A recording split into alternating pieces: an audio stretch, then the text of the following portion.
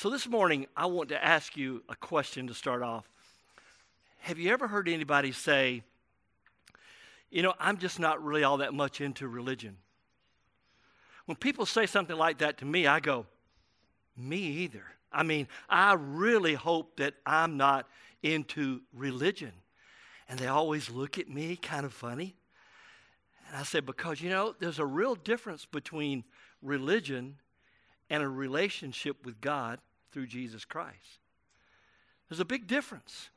And this morning, we're going to see, as we look at Luke's gospel together, that there is an incredible difference between those who were religious people. As a matter of fact, Jesus seemed to have had more problem with the religious people than anybody else. Have you noticed that? I hope you've been reading through this Gospel of Luke. And this morning, if you're our guest, we're kind of on page 40, all right? And then we're going to keep going. We're going to reach back and look at something that Johnny mentioned last week. And then we're going to keep going because I want you to see a theme that's here. And really, here's the question for today. Am I trying to be religious, or do I have a relationship with Jesus? That's the question that seems to put a thread through this text today. And so I want us to ask that question together as we open God's Word. Now, the cool thing about you having one of these is even if you're not comfortable writing in a Bible, some people just kind of grew up that way, like, man, don't ever write in a Bible, okay? But you can write in this, and maybe you don't feel so much like you're writing in your own Bible. Hey, grab a couple more of those, would you? And drop them off on this table as you pass back by Addie here, okay? Just right here, come on by there. All right, drop them off one. Well, page 40 is where we're starting, all right? And the reason I'm backing up is Johnny said something about this last week, but I want to go back and then show you how it continues even after the passage he preached on last week. This really is the first time the Pharisees are introduced here in this Gospel of Luke. The Pharisees. On page 40, I'm in, what chapter is that? Chapter 5. We're down in verse 17, and I just want you to see how many times it comes up. Verse 17 says, one of those days he was teaching, Pharisees and teachers of the law were sitting there. All right, so that's one. In verse 21, and the scribes and Pharisees began to question, saying, now turn the page 42. Drop down a little way, and Levi, in verse 29, had a feast at his house. And then verse 30, and the Pharisees and the scribes grumbled at his disciples. Verse 33, and they, what's the antecedent to the pronoun? We're still talking about the Pharisees, all right? And they said to him, verse 34, and Jesus said to them. We're still talking about the Pharisees. Now turn the page. Top of page 44, verse 36. He also told them a parable. We're still talking about the Pharisees. Now go to chapter 6. On the Sabbath, then verse 2. Some of the Pharisees said, why are you doing what is not lawful to do on the Sabbath? And then he said to them, verse 5, the Son of Man is Lord of the Sabbath. Then down in verse 7, the scribes and the Pharisees watched him to see whether he would heal on the Sabbath. And turn the page, top of page 46. But they, speaking of the Pharisees, were filled with fury and discussed one another what they might do to Jesus. So today we're going to try to make a comparison. We know that these Pharisees were the religious crowd, and we're going to try to make a comparison to what it means to look at religion versus what it means to have a relationship with God through Jesus. Would you pray with me? Father, we open your word now with great reverence. We know that it is the word of God. So would you be our teacher? Would you speak to us in a personal way? We open up our lives to you and we make this invitation. Lord God, speak to my heart. If you can, would you pray that simple prayer out loud with me? Lord God, speak to my heart. And Lord, as you speak, we'll know that it's you. So we listen now for your voice in Jesus' name. Amen. Pharisee. What kind of definition could you give for a Pharisee? Well, if you Google it, and please don't do that now, all right? But if you Google it, you'll find multiple ways for people trying to explain. And most of them get really deep and intellectually mushy, and you just kind of feel like you're walking along in a swamp almost, trying to say, but still, what does Pharisee mean? Maybe you've actually heard people talk about don't be so pharisaical, and typically what they're doing is grabbing this word and applying it to a life conversation of people with a bunch of rules in religion. So, Pharisee. Well, they tell me that the root word for Pharisee goes back to one that means to separate. Some say that it means to separate in a sense of teaching and applying the Scripture. It even go back to the day when Ezra and they opened the Word of God when they came back from the land of bondage. And there were those who were interpreting what they were hearing and explaining the Scripture. That they say that some of those were the beginning of the Pharisees. So what happened to them? Well, they took this whole idea of being separate and they made a whole bunch of rules and regulations to explain what it means to not be like the common man, but to be very pious and very religious. And basically, if you were going to try to say, what are the two things that Pharisees do all the time? What did they do? Well, I wrote it down to make sure I could get it right. They meticulously observed the law for tithing and the Sabbath. They watched this really tough because you see Jesus dealing with them in that. And they emphasize the oral tradition to be just as binding as the written law. Now, what do I mean by the oral tradition? Well, they had the law, but people said, so what does it really mean? So they'd say, well, it means this, and then it means this, and then it means this. And they had pages of explanation to say what it means to keep the Sabbath. I mean, dozens of things that they talked about. You couldn't work. Well, what does it mean to not work? So then, well, you can't cook. Ladies, you want to apply that one on Sunday? You can try it, all right? Give it a shot. You can't cook. And I mean, all these things you can't do on the Sabbath. And so now these guys show up, and they're religious, and they come to see what they can do because they're jealous about Jesus and the crowds that are following him. Chapter 5, verse 17 says, on one of those days he was teaching, and the Pharisees and teachers of the law were sitting there, who had come from every village of Galilee, Judea, and from Jerusalem. I mean, these guys, word got out that Jesus was teaching with authority and with power, and they said, we better go figure out, is he one of us, or why is he getting such a crowd following him? They were jealous. And so as they came, we're going to approach this morning the same pattern that we've been applying. If you haven't written this down yet, I think we told you early on to flip over to the back and write down how you can read and study this together. And we put together a few things about what do I see? What do I see about God? What do I see about how people responded to God? And what do I see about my heart wanting to do something with what I'm reading? Now, why do we list those things? Basically, because we know we're not living in the same day Jesus lived, right? I mean, we don't have the same application of problems that they have. We have some same problems, but life is different here on planet Earth today than it was the days when Jesus was walking, as far as technology and even the problems of the Pharisees and all those things. So we're not trying to be just like Jesus and how he did these things, but we are trying to learn from what we see about Jesus and how people responded to Jesus and how our hearts are supposed to respond to Jesus correctly. So those are the things we're applying every time we're reading these passages. So today we say, what about religion and relationships?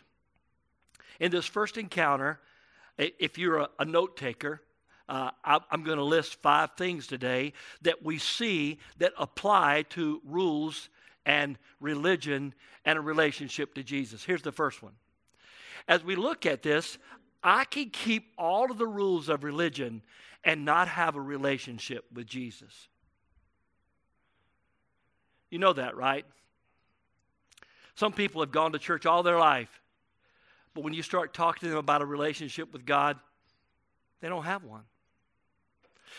Some people,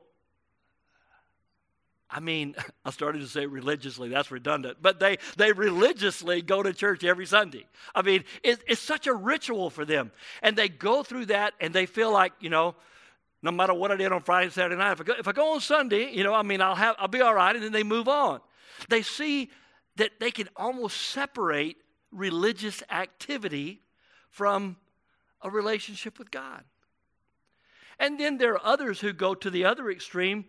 It's not that they live recklessly. As a matter of fact, they live so meticulously that they think other people aren't good because they don't keep the rules the same way they keep the rules. And it is so possible for us to have all of the rules box checked and still not have a relationship with Jesus. Let me show you what I mean. The story that Johnny read last week, beginning chapter 5, verse 17. You remember the guy that was healed? He couldn't get through the crowd, and they brought him, and they opened up the roof, and they let him down. And the Pharisees were there listening. And as the Pharisees were listening, all of a sudden they see this guy come floating down, his friends letting him down. And as he came down, and Jesus said to him, "Your sins are forgiven." And everybody was thinking, he didn't come here to get his sins forgiven. He came here so he could walk. And then Jesus understood what the Pharisees and everyone was thinking. He said, "I know what you're thinking. You're thinking that you really can't tell what happens when I say his sins are forgiven.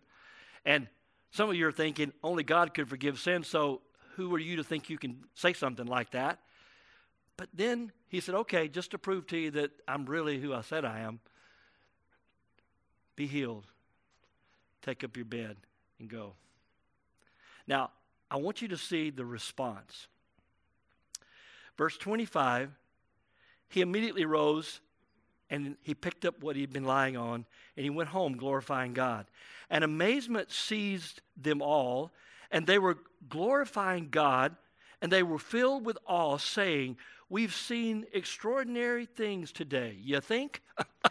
We just saw a guy who couldn't walk, and he was healed, and they were blown away, except for the Pharisees. The Pharisees didn't like what they saw because they hadn't healed anybody, and they didn't like the fact that everybody was following Jesus and not them. So the page turns. Pharisees are still hanging out. They're still watching Jesus. And Jesus walks by Levi, it says in verse 27, whose name is also Matthew. You say, well, why didn't he go by Matthew and not Levi? The same reason when I travel overseas, I go by Henry. It's my first name. I thought seriously about changing my name to be Hank, I just thought that might be cool just to start going by Hank instead of Al, But when I travel, in some countries, the word Al means the.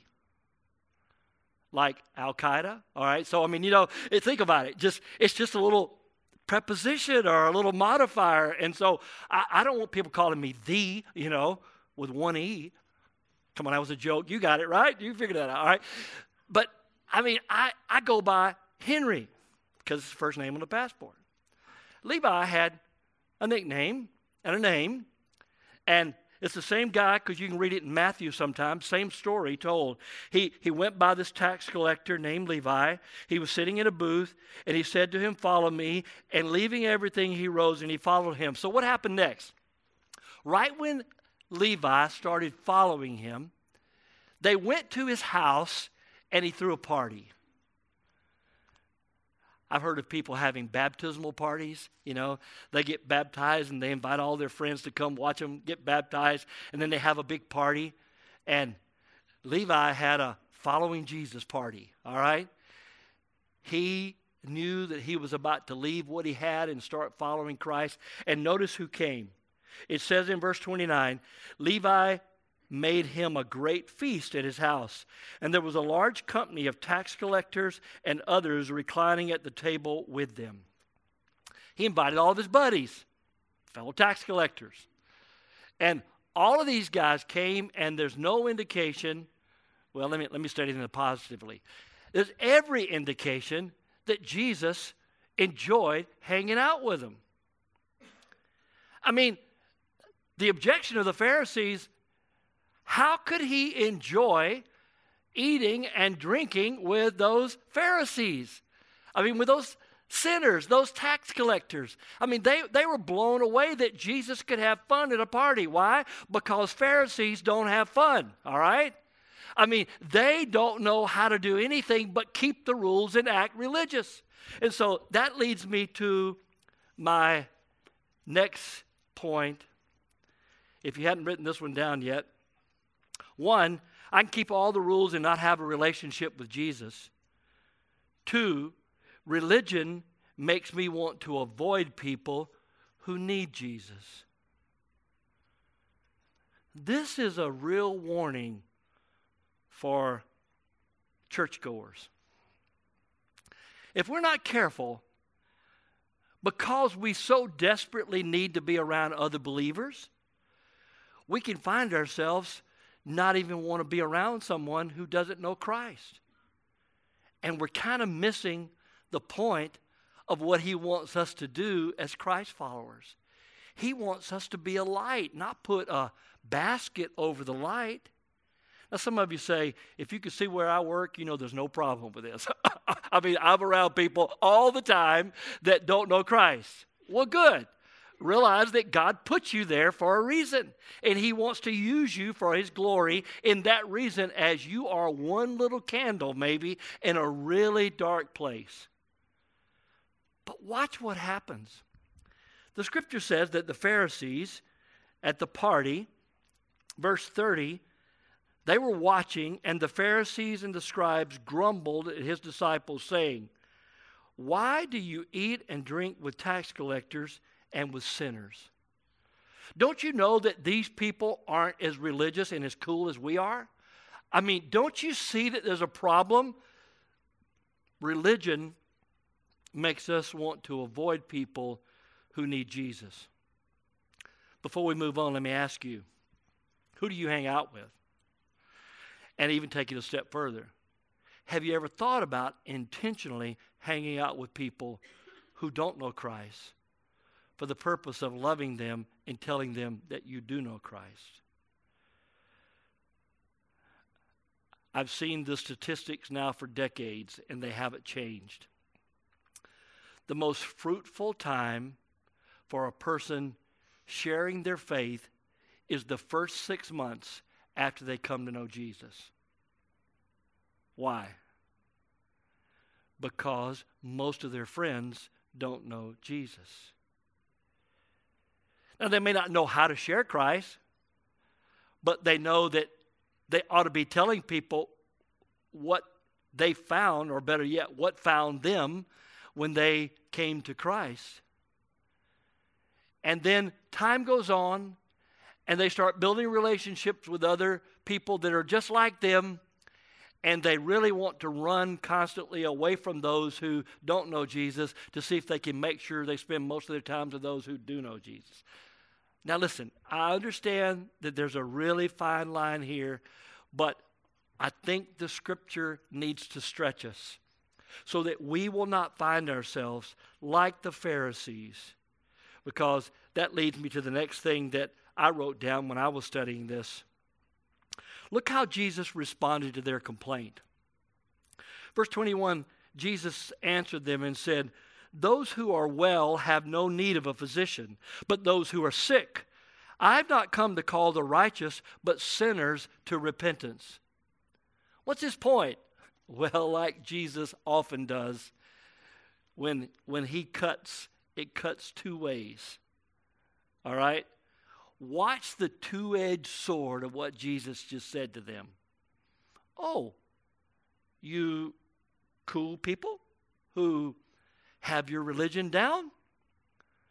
Don't you know that the physician ought to be with people who are sick, not with people who are well? But you know, I think Jesus, I'm just guessing, but it just seems to me that he was also thinking, and you don't know you're sick. When do you go to a doctor? When you know you're sick, or when you have to get the annual physical because you want money off your insurance or whatever, right? I mean, that's really about it, okay? You don't go to the doctor just because you like hanging out with your doctor. That's probably not, I mean, maybe a nice man or woman that's your doctor, but you probably wouldn't want to go hang out in their office, right? Schedule a visit just so you can be friends with them. You go to the physician because you know you need more than what you can read because you've been reading everything on the internet and hadn't figured out anything yet that works. So you go to a doctor who hopefully knows how to apply that stuff better than you. Jesus said, okay, religious guys, the people who are sick need a doctor. Notice verse 32. I've not come to call the righteous, but sinners to repentance. You see, my relationship with Jesus helps me see that everyone needs forgiveness. My relationship with Jesus reminds me often that I need forgiveness. And you know what? If you haven't been reminded lately that you need forgiveness, you're not walking as close to Jesus as you think you are. Because when we're walking close to Jesus, we're constantly recognizing that we're not like him. We need for him to give us a whole new perspective and a whole new life. It's like the guy who came to me, and I've had him a lot through the years. Oh, Pastor, it seems like now that I'm following Jesus, I'm sinning more than ever. And I chuckle and say, no, you're probably sinning about the same amount. It's just you didn't notice it before, all right? Now you find yourself wanting to do what's right, and you're beginning to get conviction that you know that's not right. You see, being with Jesus reminds us that everyone needs forgiveness. It doesn't make us join an elite club and we say, those people. You know, churches have to be real careful when they start talking about those people. You look at a list of a dying church, and one of the things they're listing is they're glad they're not like those people who live around their church. That's a very condemning statement to the people of God. Hey, listen, we are just like those people, except but for the grace of God, we are here with a relationship with God through Jesus. That's why Paul would say, but for the grace of God, there I go. I am what I am by the grace of God. Are you getting the point? I mean, I can keep going. You notice I'm not sticking very close to my notes. I'm just trying to go to, I think you got it. All right? You got this, right? That we, as a follower of Christ, we have to be careful that our relationship with Jesus helps me see that everyone needs Jesus. But the story goes on. It says in verse 23, is that 23? 33. It's very small. I guess I should go back to this one, all right? It's a little bit bigger in here, all right? It says in verse, what was that again? 33, okay? It says that they said to him, who's the they? The Pharisees. They said to him, The disciples of John fast often and offer prayers, and so do the disciples of the Pharisees, but yours eat and drink. What were they saying? Your disciples came to a party and they're feasting. Our disciples know how to fast. Our disciples are better than your disciples, right? So Jesus, as only Jesus could do, answered the question with a question. Verse 34. Jesus said to them, who? The Pharisees. Can you make wedding guests fast while the bridegroom is with them? Let me stop for a minute. I wish I'd have brought my phone up here, but you couldn't have seen it anyway. When I was teaching in Northern Africa a couple weeks ago, one of the guys there was showing me pictures from his phone of his family. And he was just so excited to show me pictures of his wife and of his kids. And he showed me a picture of one of his little daughters. And he was trying to speak English, you know. And he said, daughter. I said, yeah, that's your daughter. Yeah, daughter. And then he said, dress. And then he said, wedding. He came up with the word. And I knew exactly what he was talking about. And he flipped through and he found a couple more pictures of everyone dancing at the wedding. And his little girl out there in her little dress-me-up dress was just out there. You could tell she was just spinning around and having a blast. Listen, we in America do not know how to have weddings. I'm telling you. We spend a ton of money, and it's not nearly as much fun as it is in places like that. KK and I went to one time in a North African country, and they took us to this wedding, and they made me dance. And don't get too worried. It was with the men, because the men dance, and then the women dance, right? But, I mean, the bride changed dresses like 4 or 5 times just while we were there.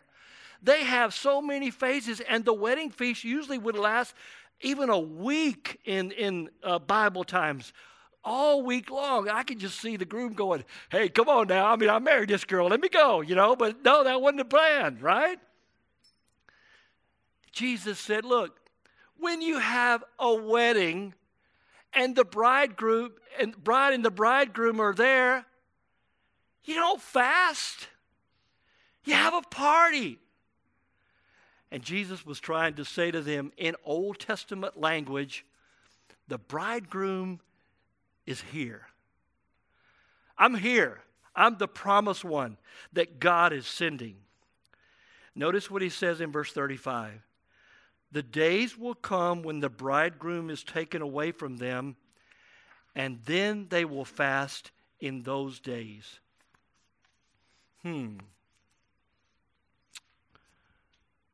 What's that about? It's Jesus predicting to them that he wasn't going to be around, but just for a couple more years. And then he was going to be taken away. How was he taken away?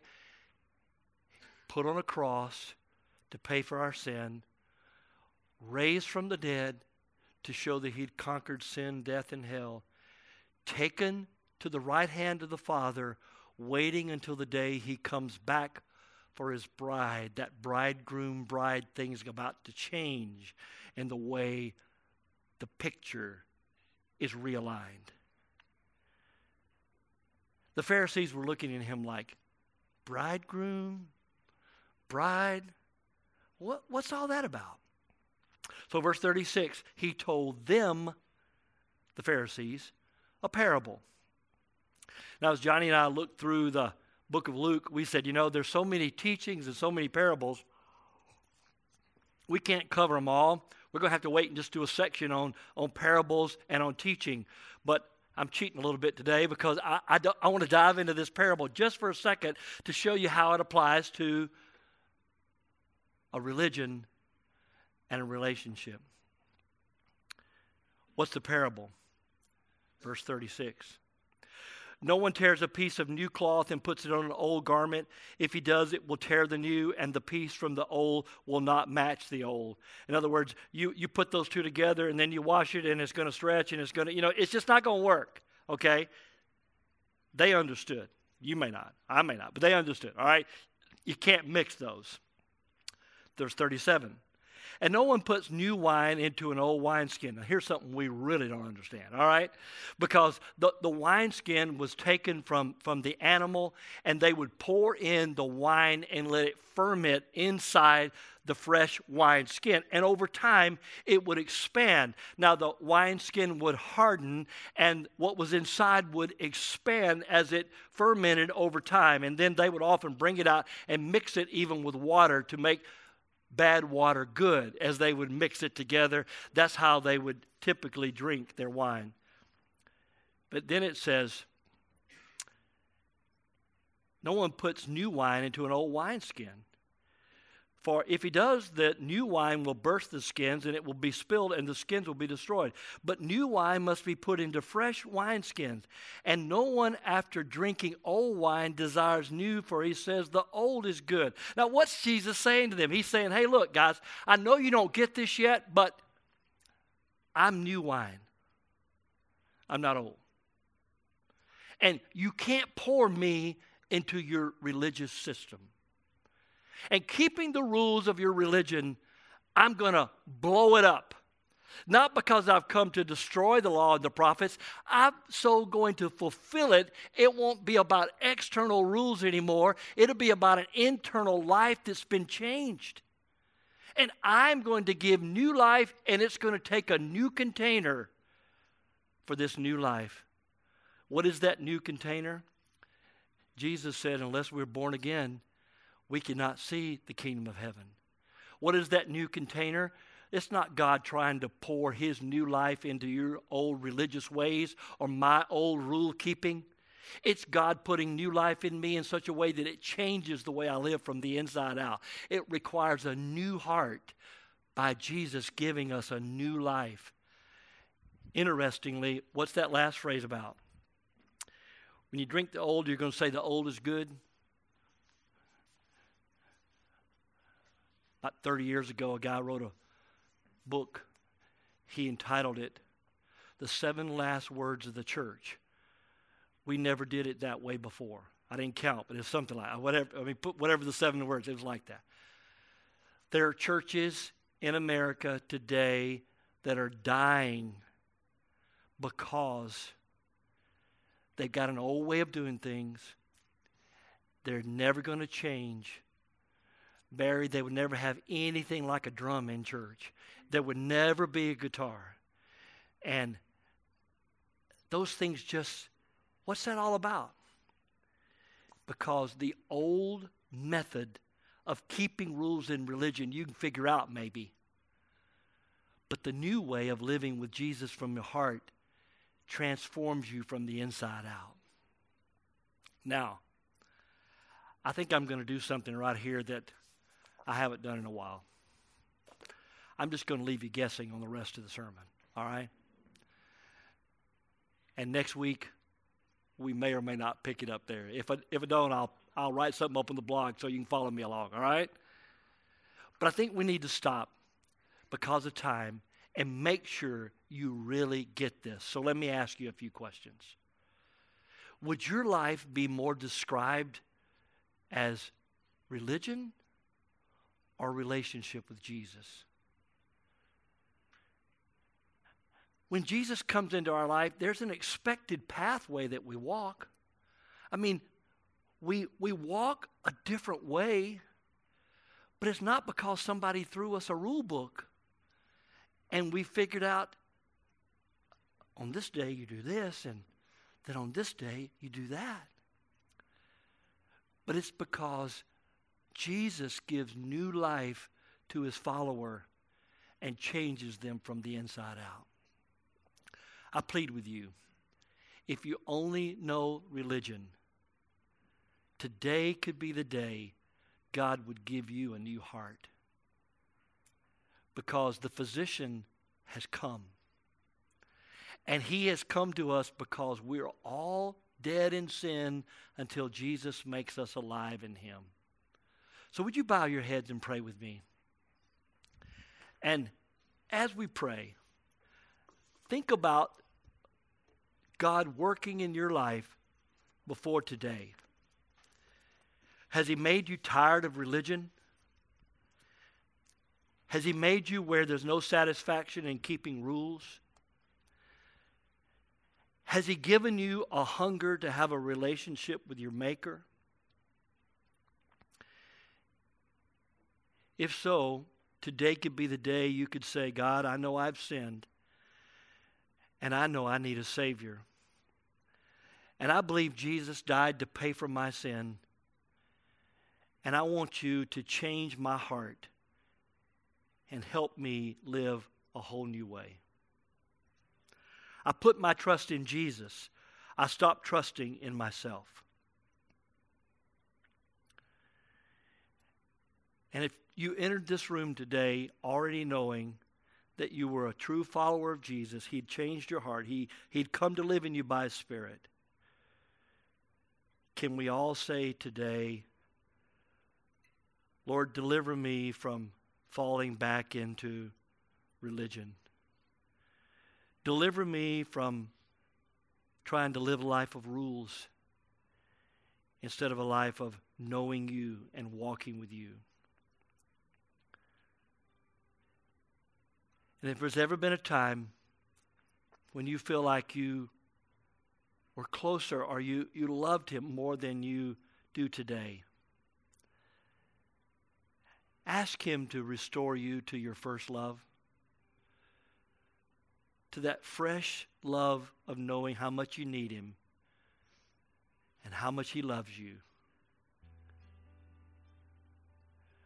Father, thank You for making Your word come to life. And we pray now that You would continue to lead us even as we sing about Your worthiness. In Jesus' name.